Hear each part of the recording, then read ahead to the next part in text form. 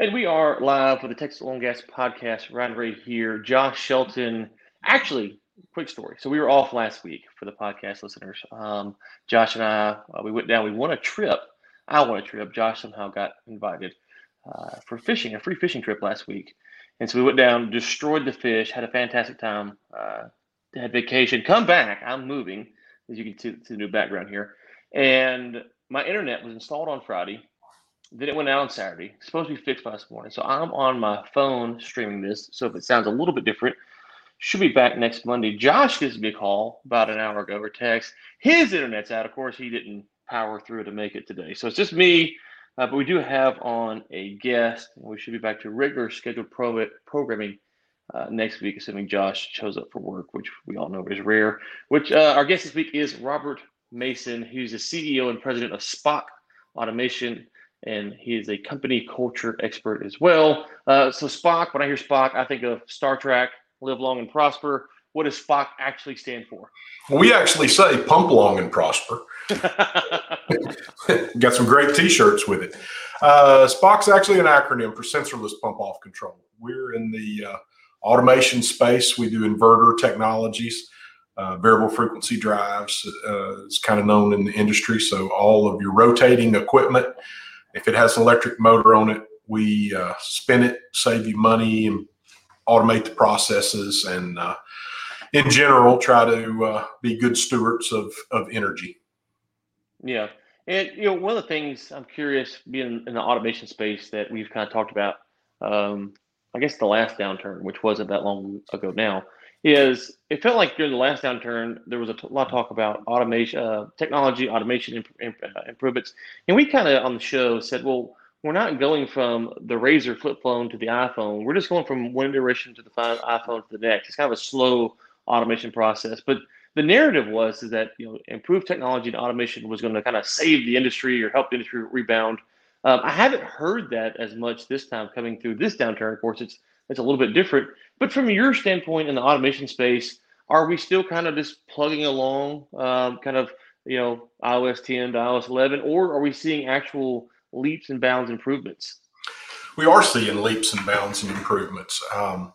One of the things that we ran a calculation. We actually started a new company as a result of the pandemic and the technology that we have with inverters in the grid space and stored energy and using hybrid electric systems, because it's the exact same hardware we've been deploying. We got 70,000 units out in oil and gas fields across the world, and on average, we're probably saving somewhere in the close to $500 million a year just in energy consumption alone by deploying this technology. And as a result, we're seeing a lot of interest. We're seeing other markets that are peripheral markets that feed into the energy industry looking at alternatives, hybrid systems, so to speak. So you can reduce your emissions. You can reduce your fuel consumption on your diesel. Great example. We also play in the marine space, so the workboats and such that feed the rigs and take care of that market and wind. We see them jumping full force into electric hybrid solutions, where they're using diesel and our inverter technologies, and they're seeing 40% reductions in diesel burn, which equates to bottom dollar, a cleaner solution, and gives them more flexibility with their power requirements. So we are seeing it, and people are getting smarter about it. And the good news is, if you can get good news out of this last year, is right. It sparked a lot of people's willingness now to let us articulate the story. Tell us about your one line, your power one line, and let's see if we can't come up with a creative way to redesign it in a way using all these technologies to best benefit you and give you a path moving forward. Yeah, so one of the things that you see a lot of times with tech or automation is it might come from a really small startup that kind of they have a lot of overhead and they can kind of go after it, or it comes from a big company who's got tons of R&D and they're out there watching the market and they can kind of steer their dollars a little different. What you see sometimes is that middle guy, he has a hard time determining, okay, is it time to jump into automation technology? The old way was working. Will we make our money back? Has that been a concern for some of the industry right now? Because obviously a lot of folks are strapped for cash, but if they can save money, it's kind of like, you look at like solar panels. People are like, well, you can put solar panels on your roof and you get a 10-year payoff. It's like, well, the roof lasts 10 years. So how is that conversation going with the middle guys, saving money and then getting the money back in time? Well, honestly, that's a great question, Ryan. And the answer is we're seeing a lot of people really giving it a genuine look. And the reason being is it's more than just automating that process. It makes the equipment last longer. So if I can cut down on the mechanical wear and tear through electrical automation, if I can reduce your power consumption, all of those things bundled up together give you longevity. And so we're seeing a lot of it. And it's not that automation replaces the workforce, because it doesn't. You still have to have skilled labor, but you can allocate those resources to not fighting all these issues that we've had in the past, because now you have intelligence at the well sites, at the saltwater disposals, wherever it may be, that give you information so that you can actually get things up and running quicker when you do have those issues. So we're seeing a lot of people that are very, very responsive. In your opinion, is that because you're starting to see? So I'm 35. I've been attached to the oil and gas industry since I was 19, 20 years old. So I'm 35, so you look like you're 36, 37. You're just slightly a bit older than me. But are you seeing that it's the younger generation that's kind of pushing this, or has the older generation kind of adopted? Because obviously there's stereotypes of, well, the old guys don't want to adopt it, but that's not always true. You see people that are very tech savvy that are older, and people that are younger who are tech illiterate. So what makes it? Is it just strictly, hey, we need to make money? Because I remember sitting in a guy's office back in 2013. I said, hey, we have this technology. Your pipeline projects can go a lot faster if you use this.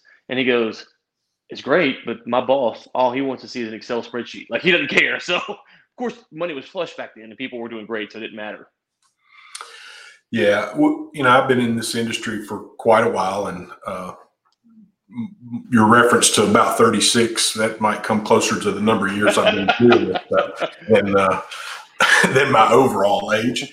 But we're seeing it a lot of. When I first started in this industry, there was a apprehension towards technology, but that's fundamentally shifted over time. I'll give you a great example. The ESP market, electric submersible market. We are a major player in that market for the controls. They use our variable frequency drives on those pumps. When we first entered the market, it was somewhere in the neighborhood of 90 to 95% just across the line, on-off control. And today, it's less than 2% globally that doesn't use variable frequency drives. And the energy savings, the mechanical wear and tear on the equipment, it's just all of those factors that people are very open to it. So we don't really see that argument nearly as much as we did 20, 30 years ago. The technology has advanced, the reliabilities are there. And really, if you're not looking at automation of your processes, you're probably going to be left behind. Okay, so I know one of the things that you want to get to was kind of culture and tying that to company success. Maybe set the culture today. It's kind of a buzzword that everyone, I gotta have great culture. When you say that word, what do you mean? Where are you coming at it from? That's the perfect question for me, and that is, we have something that we call lift up. And that lift up culture is just that. It's actually the foundation, the roots of why I started this company. When I was a young man, I worked for another company that actually my father owned, and he sold that company and I worked for him for a couple of years, and we had just a complete different philosophy on culture and how we treat people and treat others. And, we have the privilege of working in one of the greatest industries in the world. We really do. The salt of the earth is in this space. And so we developed this culture that we call Lift Up around our automation and our intellectual gifts that we've been blessed with in this space. And so we lift up each other. That's pretty evident. We give career paths, and we look at ways to better people's lives. We help you to lift up the company. We lift up our customers through the solutions that we provide that reduce energy consumption. They automate processes. They increase production. They do all these things in a way that's environmentally also sound. We lift up this industry by providing those things. And then ultimately, we feel like we're lifting up the country and in providing a sustainable oil and gas industry that is becoming future-proof, because there's actually a fundamental transition going on in the world, and it doesn't happen very often in one's lifetime, if ever. And so we feel like we have a way to help people go through that transition in a way that's more positive. And that bleeds over into our products, into our service, into the industry. And we just have a full gamut of Lift Up that we deploy that really changes fundamentally how we do business. And, you mentioned that culture is, a buzzword, and it is for a lot of people. But when you really believe it and you live it, it can fundamentally make a huge difference. And people always ask me, is it economically sound to infuse and focus on culture in your company? And I would say with a resounding yes. We've been blessed to have won Best Place to Work by Inc. magazine last year in 2020. We've won numerous accolades locally and statewide. We've been on the Inc. Fastest 5,000 Growing Privately Held Companies 3 times in under a decade.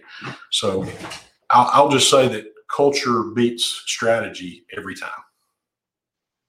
So as we're looking at coming out of the pandemic last year, you had people working from home, some people in the office.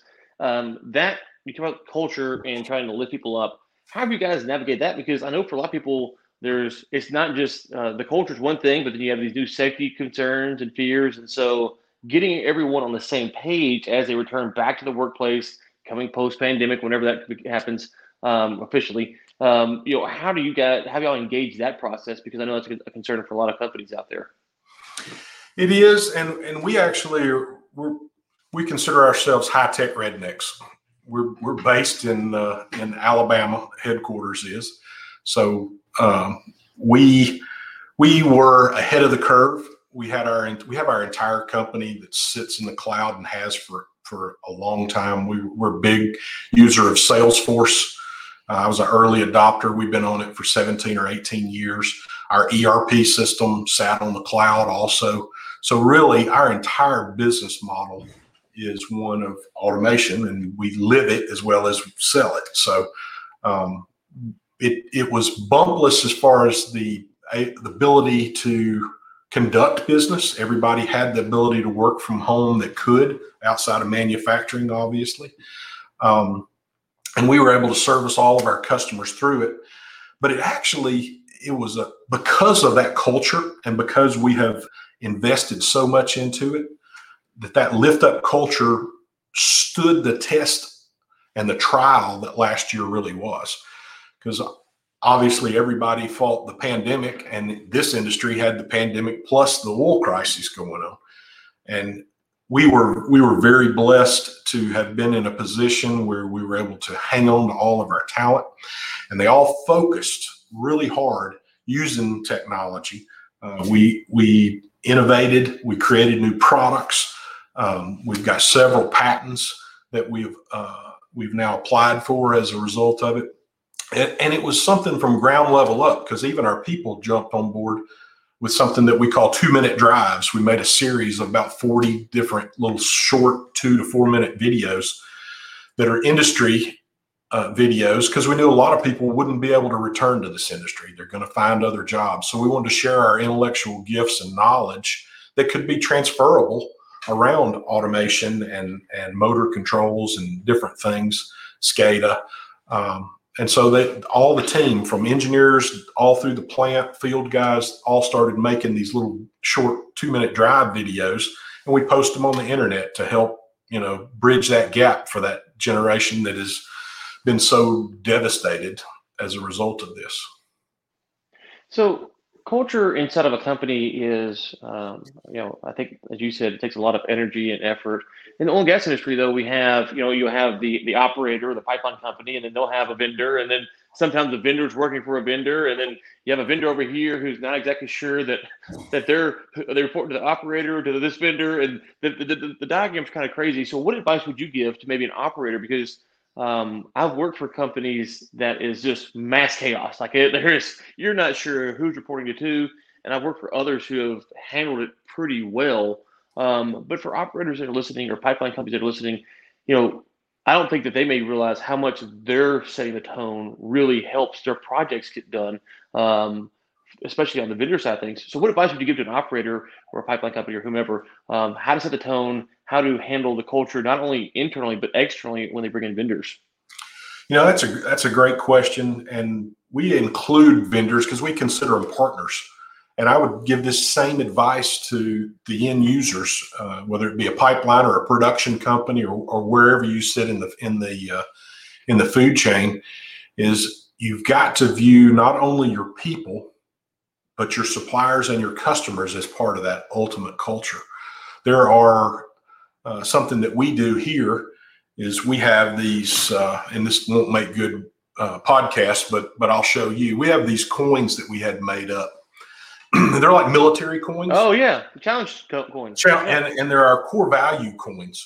And so we have 5 core values, and we challenge people to live out those core values each and every day. And so your peers actually nominate you.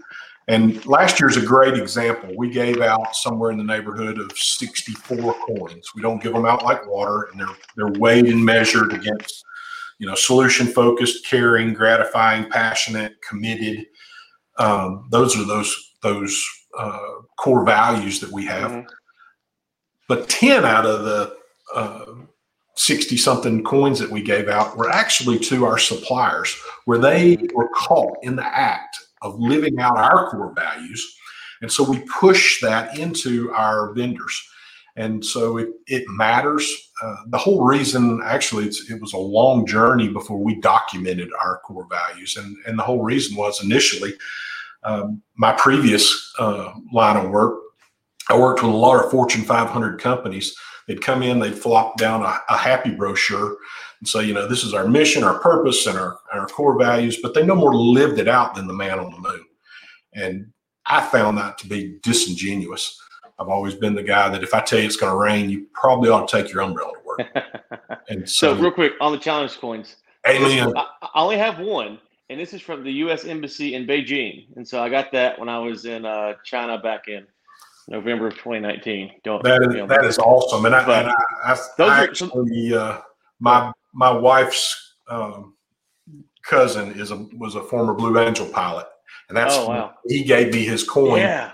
That's where I kind of took that idea from, because I just thought that was one of the most memorable tokens that I'd ever received. Yeah, I think if the industry, I'm not sure if it would work for everyone, but I do think something like that, if you're not just passing them out like koozies or business cards, something like that, where it's something that you carry around with pride. There is something to them. This one, just for people who are listening, it's heavy. It's got some weight. It's not light. This is not a poker chip. This is, it's huge. It's very large. You set up on your desk to be displayed. It's something to proud. Like, not many people have been to the U.S. Embassy in Beijing, at least, relatively speaking. So I'm one of those people who got to buy a token. So that's the impetus behind it. Is it's challenge coins or something that you've challenged or unique or special or however you want to do it. So I think those are awesome, and that's cool that you guys have them. So let's take that question and flip it around from the vendor side. As a vendor who you're trying to have your culture, but you're working for the client. How do you take your core principles, making sure that you're implementing those, but also dealing with a client that might not have the same core principles as you? That is, I equate that to the same as our hiring practice. I hire and fire based on core values. I've literally had interviews where I'm asking more questions about, culture and making sure that we're aligned. Because if you're not aligned, I don't care if you're talking about a business relationship, a personal relationship, regardless, you have to have alignment and you have to have communication. And if you're not willing to have that conversation, then you're probably not going to be aligned when the chips hit the fan. So I'm a big believer in having those conversations early on and picking partners that have common beliefs. If we don't match up with you, you're going to be more successful with someone else. And I do that when I'm hiring people. I literally have stopped interviews and said, look, culturally, I don't believe we're aligned. Tell me a little bit about what you really want to do in life. And I will personally go to bat and help you find an area where you can be successful so that 6 months down the road, neither party is unhappy with one another. Right. Okay. All right, Bobby. So let's wrap it up with this. Folks who are, like what you're saying, want to know about culture or the automation stuff that you guys offer. I know you said you got an office in Alabama. Where else are you guys at? Are you going to be in conferences? Where do you want them to go to check you guys out? Go ahead and plug or promote anything that you got. Super. Spock Automation, it's SPOCautomation.com. You can go to our website. We've got resources there about Spock Automation, about our grid inverter company, Spock Grid Inverter Technologies, where you can learn about all the different automation solutions that we offer, as well as there's information on the website with the lift up section that'll give you information about our culture and who we are. And I highly recommend you check out some of the videos. We also have a frequently asked questions and a lot of other content on there that would be beneficial to folks. And I'm also on LinkedIn under Robert L. Mason. And if I can ever be of assistance, please let me know, because that's why I was put on earth. All right. And hey, if you go and work with Spock and you get a challenge coin, you earn one, tag me in it on LinkedIn, because I'd like to see one live and in person. Okay, Mr. Mason, it was so good to have you on. And I'm trying to think of the lady who set this up. I can't remember her name off the top of my head, but thank you for reaching out to Ashley. Yes, thank you. Actually, I don't want to say Shay, Ashley, so I was close. But thank you, Ashley, for setting this up. Listeners, we should be back next week. Normal program, Josh, myself. Again, internet issues and all that aside, should be back and in the saddle. Bobby, thank you again. We'll link to all your stuff in the show notes. Listeners, until next time, keep climbing.